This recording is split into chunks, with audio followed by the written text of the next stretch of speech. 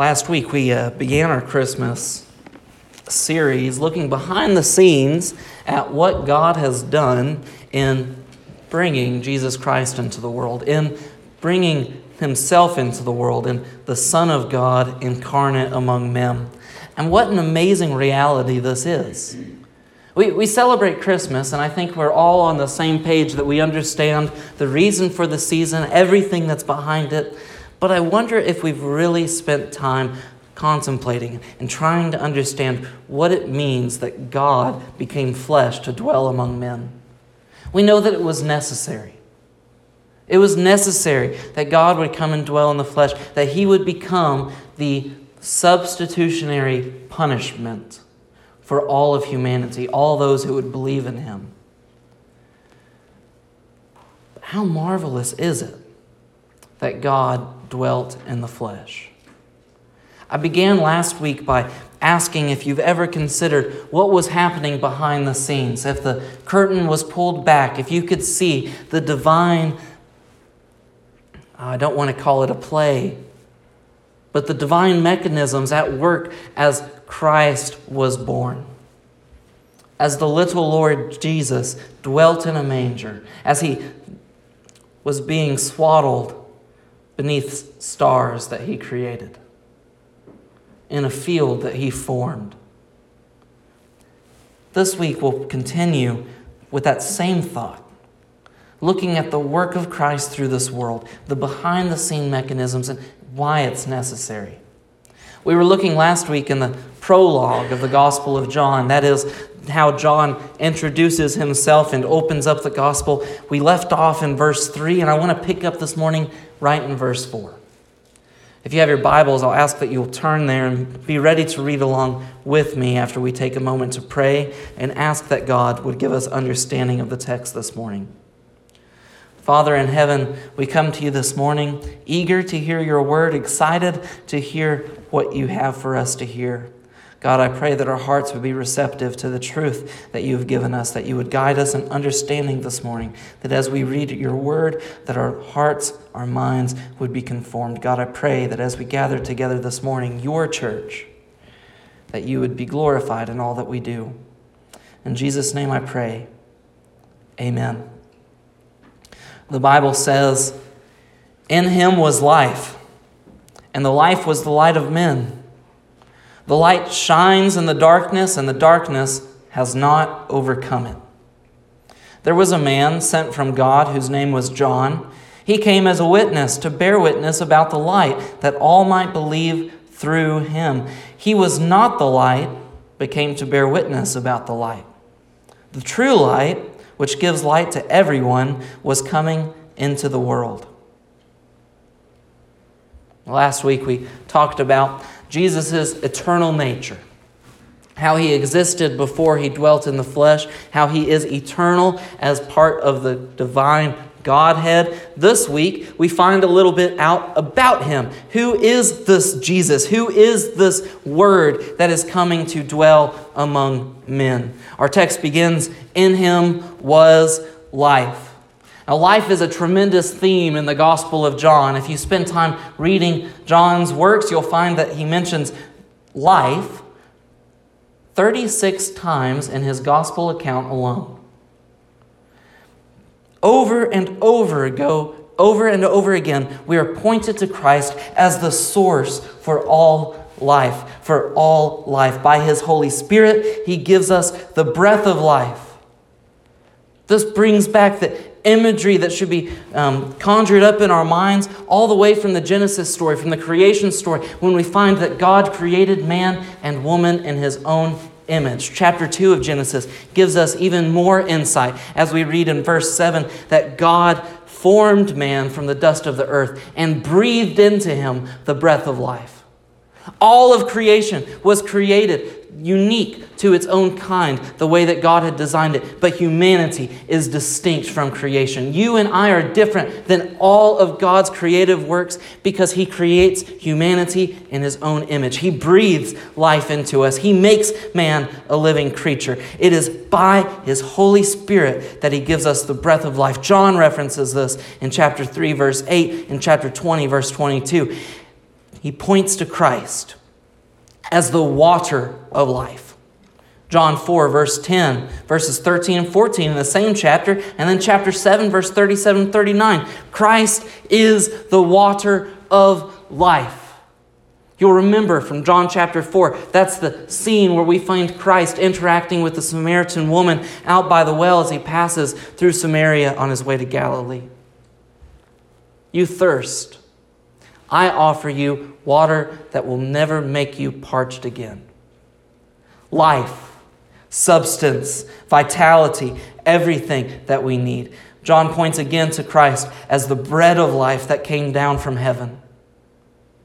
The very provision, the very providence that gave Israel everything that they needed in the wilderness. Christ is the bread of life that provides the very providence, the very sustenance, the very nourishment that we need today. Jesus is literally the life. In his own words, he recounts in John 14, verse 6, and many of you, I think, could quote this for yourselves. I am the truth, the life. None comes to the Father but through me. This insight into who Christ is, already beginning in John's gospel, he sets the tone for everything that he would tell us. And we made the point last week that John does not give us a perfect bibliographic insight into Christ's life. He's writing with a purpose that all those who would read John's gospel would come to a place in believing in him, because John, even setting the pace in his prologue, tells us that Christ is the life that all of humanity needs. This is why this is crucial. People in this world today are walking around dead. Christians in the church today are walking around spiritually asleep. There is no life. There is no vitality. There is no nourishment for our spiritual growth, for the mission of God, for the kingdom of God, outside of a unique, personal, individual relationship with the one who offers life. Verse 4, in him was life, and the life was the light of men. This is the second major theme in most Johnian writings, light. What is light? The life that Christ offers us is the light that exists inside of men. Some of you, like me, are probably familiar with what has become known as seasonal depression. This time of year, as the earth pulls farther away from the sun and vitamin D is lower in substance and people are staying indoors more often, we see this in schools, we see this in workplaces, and we see this even in people that aren't working. People get depressed in the winter. The biggest consequence of seasonal depression, it's not life-crippling, but it can leave you fatigued, it can leave you a bit lethargic, it can leave you a little unclear. Brain fog. The greatest consequence of it is you see the light go out of people. Everything in life that was worth living, that made life worth living, seems to escape them as they forget everything that is around them. As we look at Christ, I'm reminded that such an obstacle, such an issue that could pervade the hearts and minds of men and church members and people in our community isn't an issue of being away from the sun. It isn't an issue of anything that the world causes. But the greater issue beyond this, what gives us light, what gives us this thing that we are pursuing, is life and substance that comes from Christ and Christ alone. When we look at humanity, what makes us unique, that we're created in God's image, that demands that this relationship with God is fed, that it's nourished. I believe that the image of God that makes humanity distinct from the rest of creation exists in this one component, that we are existed to be relational beings. This is emphasized in the creation story. God creates man, even as we're being told that God creates us in His image.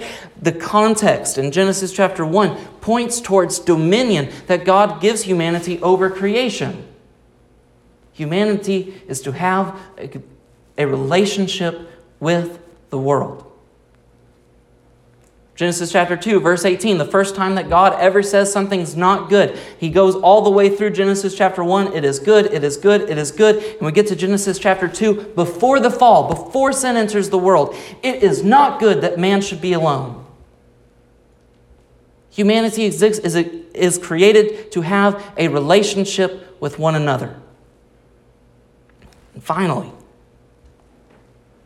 the consequence of the sin, the consequence of fall, the consequence of a deprived nature that comes from the fall of creation in Genesis chapter 3, humanity is created to have a relationship with God.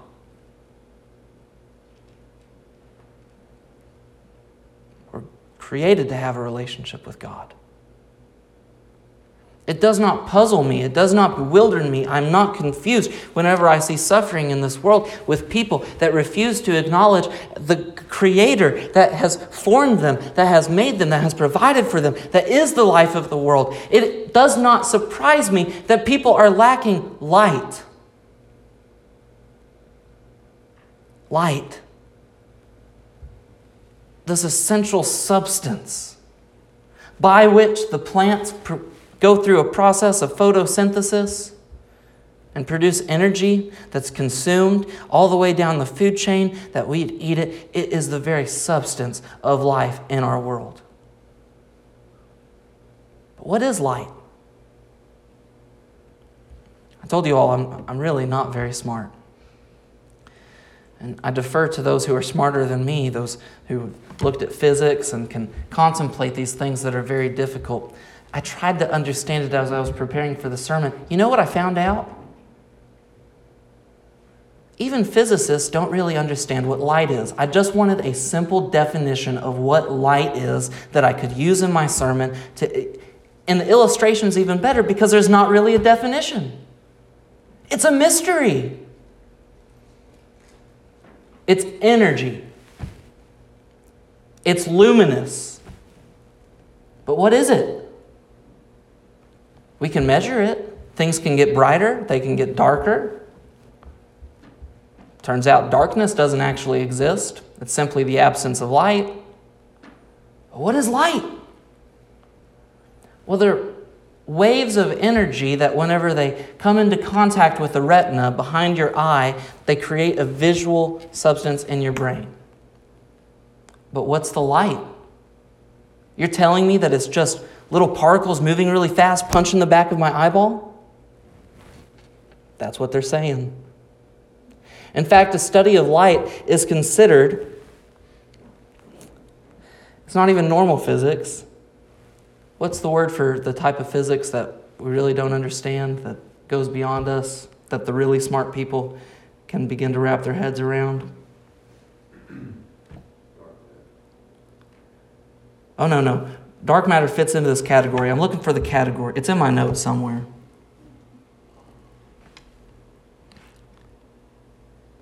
Oh, it doesn't matter. It's hypothetical. It's perspective, quantum. Yeah, it's quantum physics. You cannot study light in normal physics. You have to study quantum physics to even get a definition of light. And so maybe I'm wrong. Maybe I misunderstood what I was reading. Maybe there is a definition and maybe my small human brain just didn't comprehend it. But I think it makes even more sense that this light substance is bigger than even what we can put into words. What is light? It is the substance of life that God provides to this world. And it says nothing else but the substance of life. It says He, in Him, was the life, and there was the light of men. The light shines in the darkness, and the darkness has not overcome it. The text goes on in verse 5. The life that Christ is giving to us demands an understanding. I want to take you on a little field trip real fast to the book of Romans. If you would, go to Romans chapter 1. I want to read verses 19 through 25. Here, Paul writes what I think John is expressing in his unique, simple language. Romans chapter 1, verse 19, "For what can be known about God is plain to them, because God has shown it to them. For his invisible attributes, namely his eternal power and divine nature, have been clearly perceived ever since the creation of the world and the things that have been made. So they are without excuse. All of the world stands condemned because God has revealed himself to all of humanity in natural creation. Romans goes on. For although they knew God, they did not honor him as God or give thanks to him. But they became futile in their thinking, and their foolish hearts were darkened. Claiming to be wise, they became fools and exchanged the glory of the immortal God for images resembling mortal men and birds and animals and creeping things. We read that text, and I think so easily we think, look at the folly of everyone who's not a Christian. Look at the folly and the foolishness that exists and pervades the world in people who would not acknowledge God who has revealed himself to all of humanity. Loved ones, I warn you against reading your Bible this way. This is not a description of them. This is a description of us. This is not the third person plural. This is the first person plural. Us. When we read, they exchanged the glory of the immortal God, it is us that exchanged the glory of the immortal God that we might worship things that resemble mortal man and birds and animals of creeping things. It is by God's deliverance. And I want to get to this. The text goes on. God gave them up in the lust of their hearts to impurity, to the dishonoring of their bodies among themselves, because they exchanged the truth about God for a lie and worshiped and served the creature rather than the Creator, who is blessed forever. Amen. God delivered humanity into the lust of their minds, into impurity, into these things that would dishonor their bodies. He delivers them to this because they volitionally decided to not worship the Creator. Therefore, if it takes God to deliver us into such acts, it also takes God to deliver us from it. The only reason we don't read that middle section and we can say they instead of us is because we also must acknowledge that it is God that delivered us from that. That He pulled us from being delivered into the lust of our hearts, to impurity, to the dishonoring of our bodies. That we were given insight into everything that we need. As I've been preaching here for 2 years, I've been thinking about, is there a theme in my preaching? Is there a subject that maybe I'm hitting on too often that needs a little bit more variance? Am I preaching the full counsel of God? And I looked through some of my old sermon notes, and I found the theme for the past 2 years. It's been the doctrine of revelation. It's been the fact that God is declaring Himself among all the nations through creation, through special works, through the special revelation and the divine gift of Scripture. I want to shift gears as we come to the end of this year. Revelation without illumination does not help us. Because what I know about humanity is not only are we able to deceive those around us, we are able to deceive ourselves. We're able to trick ourselves into a lie, into thinking that good Christian men rejoice, that's me.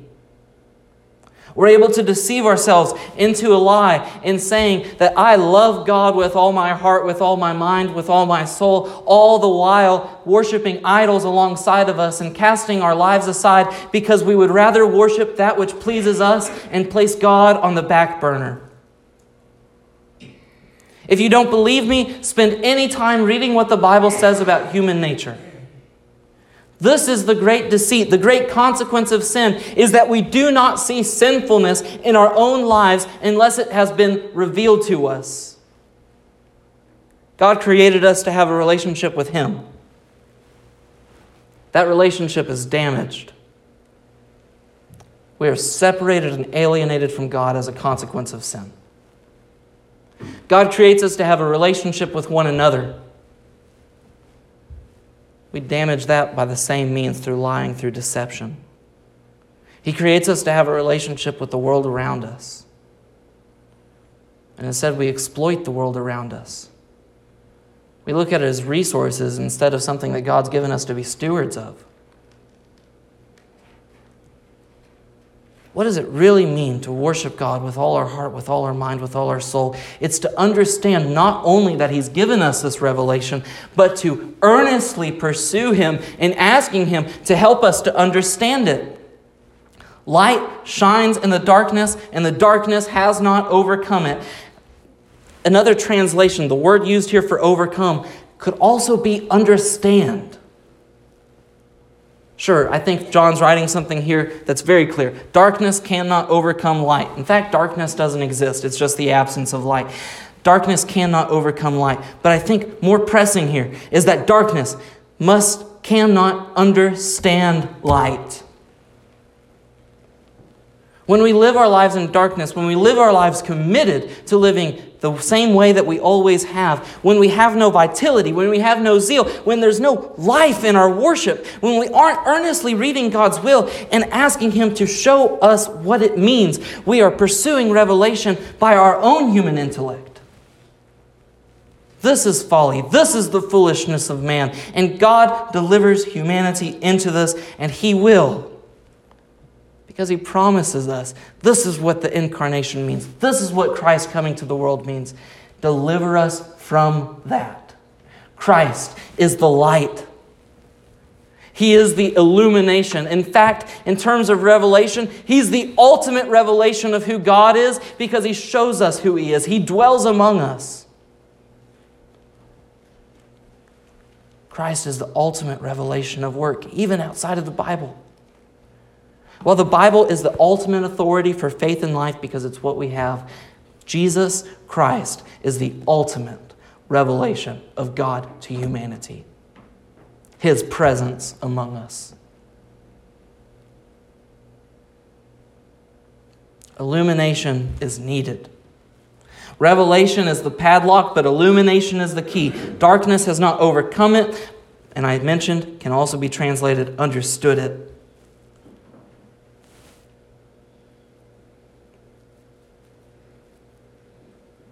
Verse 6. There was a man sent from God whose name was John. Is it the author? No. There was a man sent from God whose name was John. He came as a witness to bear witness about the light that all might believe through him.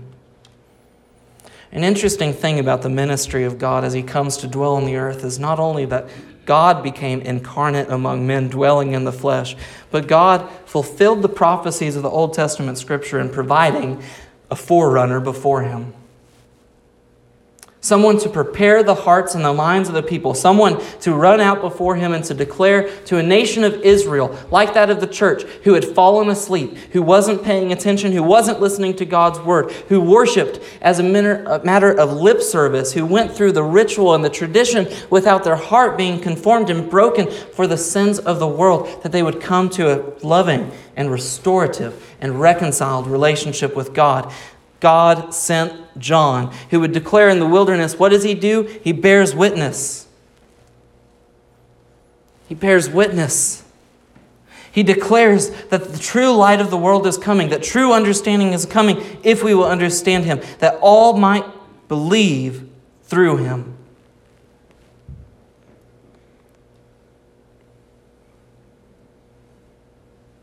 John's ministry is ordained by none other than God. He's the last of the Old Testament prophets. And as a joke, since we're about halfway through this morning, I'd like to point out that while the Lutherans have Martin Luther, the Methodists have John Wesley, Baptists have John the Baptist.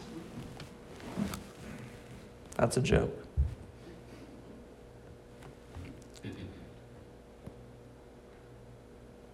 John came to give a witness. This is why we can believe. John continues to echo through his writings, not John the Baptist, but John the writer, and the entire gospel account, all of the witnesses that would come to make a profession to say that Christ is God, the Son of God, the Lamb of God, all of the various words that He gives us in declaring who He is and His nature. Behold the Lamb of God, John would declare. John is the one that comes into this world to make this witness, and this is why today you can believe him. That God sent the last of the Old Testament prophets to declare this among the people, that the people might believe. Because the people of Israel in John's time, in the days leading up to God's indwelling the flesh among men, they had become complacent. We know that they had become complacent because God has preserved throughout history for over 2,000 years His recorded word. The Old Testament gives us insights into everything that the nation of Israel had been through, from their time in captivity to the deliverance through the Persian Empire, all the way to the rebuilding of this and the dwelling of the city. And then we find the major prophets and the minor prophets all calling out among the people, repent, come back to God, ending in Malachi. And Malachi would give us this picture: you have forsaken everything from me. He tells us that their heart was not in worship. Their heart was not in the tasks that they had before them. Their heart was not in honoring and glorifying God. It was in preserving a tradition that they had spent zero time understanding the meaning.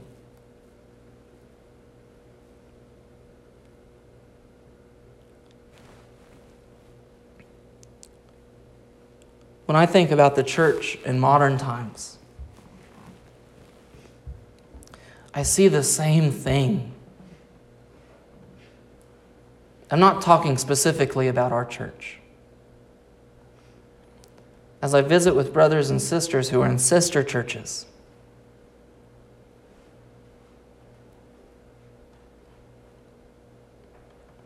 being a part of a church is losing its meaning.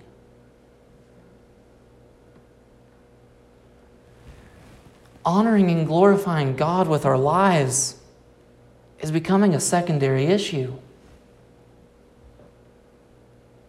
We've left the saucepan on the burner for too long, and all that remains is the tasks and traditions that make us happy.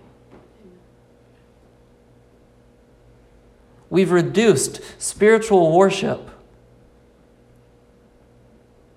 so much that the life has gone out of it. As I spend time, and some of you know this about me, I'm a nerd, reading about the great missions movements throughout history, and looking at the Moravians, and looking at the work of William Carey, and the work that began at the beginning of the 19th century, and the great work that was done that led to the planting of thousands and thousands of churches all over the world, congregations that worshiped God. And I look around at the mission field that the people were writing to, and I look at their use of statistics and reaching out to the churches that were established and saying, don't you want to be a part of this? Don't you want to support this? Don't you? And people jumped on it. They wanted to be a part of it. I see the wheels turning, even in our own association of churches. How can we be a part of this? And I'm not trying to be hypercritical. I'm trying to be honest about what I observe.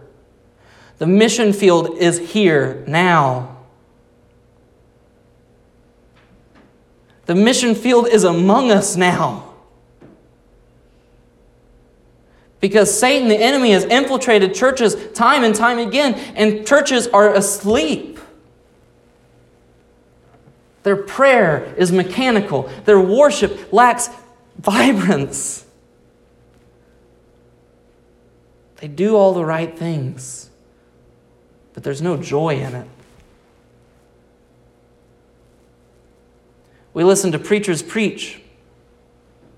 And I absolutely love with all of my heart what modernization has done in this world, that I can listen to great preachers anytime I want. And we have reduced the Sunday morning gathering of the church to hear the proclamation of the world to simply being taught.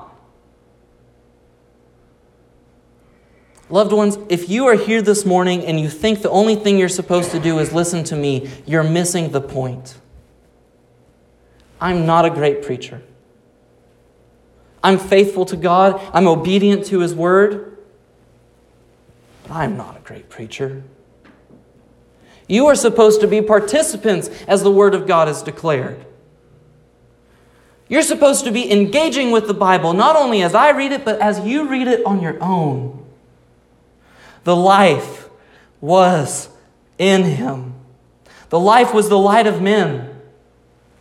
If you have no joy in reading your Bible, you are missing the point. If there is no joy in you as we stand together as a church to sing songs to God's glory and to His praise, you are missing the point. And we wonder, why is the missionary work of the church not succeeding in our communities around us? It is for this very reason. Where is the light of the church? Do we genuinely pursue the illumination of God's Spirit in guiding us into all understanding of all things that are found in Scripture? Are we obedient in these things? Or have we relegated, have we reduced spiritual worship to simply doing what we've always done?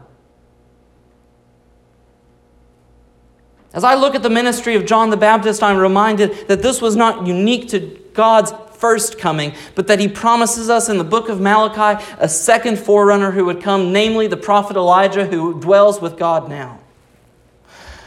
The church needs Elijah to come and preach to them. The church needs Elijah to call them out of the wilderness. The church needs someone radical like John who would go into the wilderness and live a life committed to God, who would call people to worshiping Him in more than task service, who would say, repent, because the moment of truth is coming when the light, the true light, will come into this world, because that moment will come again.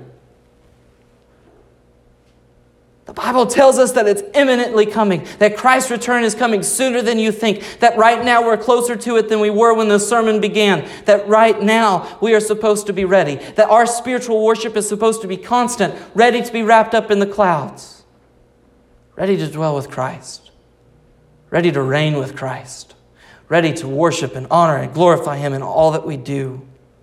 The true light, which gives light to everyone. I want you to look in verse 9. Everyone, this is indiscriminate. Everyone is blessed by the true light that comes into the world through this ultimate illumination of God, that we would see everything that is declared about Him. The true light is available for all who would believe. The gospel is remarkably simple. You don't have to be smart enough to understand what's happening behind the scenes. You don't have to be able to comprehend and to wrestle with theological issues that for centuries have divided the church. You know what you need to do? Believe that God loves you, that He sent His Son to die for you, and make Him Lord of your life. Let Him reign over every part of you. Let Him be king of everything that you are. Look for vitality among you.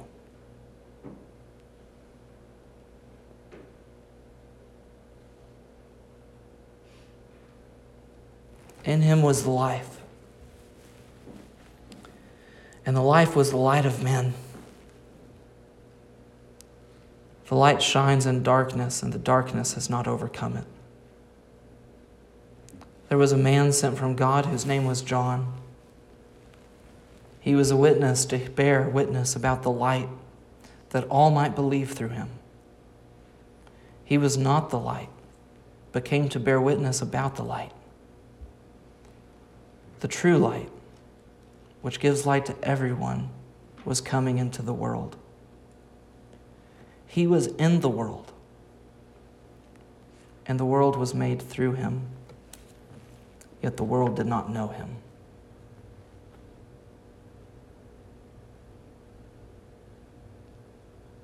How easy is it for us to not know Jesus?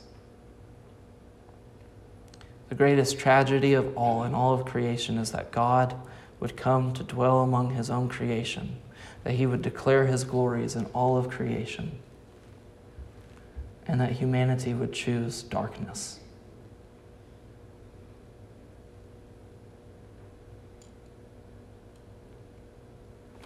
The greatest tragedy story ever told is that people today continue to choose darkness. They would rather be ignorant than pursue God's heart.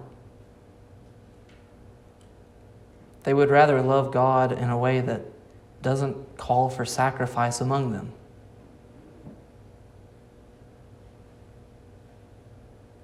Walking in the light reveals to us the ways that we have lived our lives in ways that do not glorify God, that dishonor Him. It's a scary feat.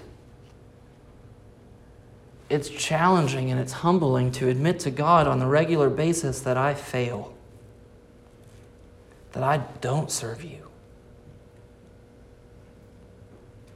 But let me ask you a question, and we'll close with this.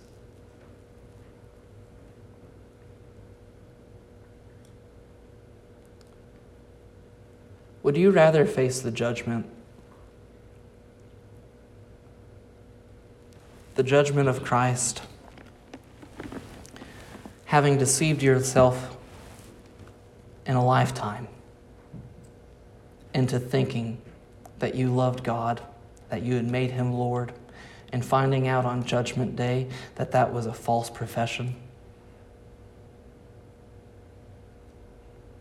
Or would you rather sacrifice everything on earth, all the comforts that we've come to love, to look forward every moment of every day to the time when we would be with Christ to face His judgment? The judgment is not coming on an issue of works. The judgment of God is not coming on the issue of works, because the sacrifice has been made through the life-giving life of Jesus Christ, through the light that He has provided to this world. No one who is spared the judgment of God will be spared on the basis of anything that they do, on the traditions that they preserve, on the faithfulness of the church. They will be saved by the grace and the mercy of a propitiatory advocate who dwells at the right hand of God. Father, we love you. God, we ask that this Christmas season, as we remember the reason for the season, as we remember what it means to worship you, God, that you would breathe vitality into our life as we pursue you who gives us the breath of life. God, I pray that you'd be with us as we were created and help us to see ourselves in a clear light. In Jesus' name we pray, amen. Would you stand with us as we prepare to sing?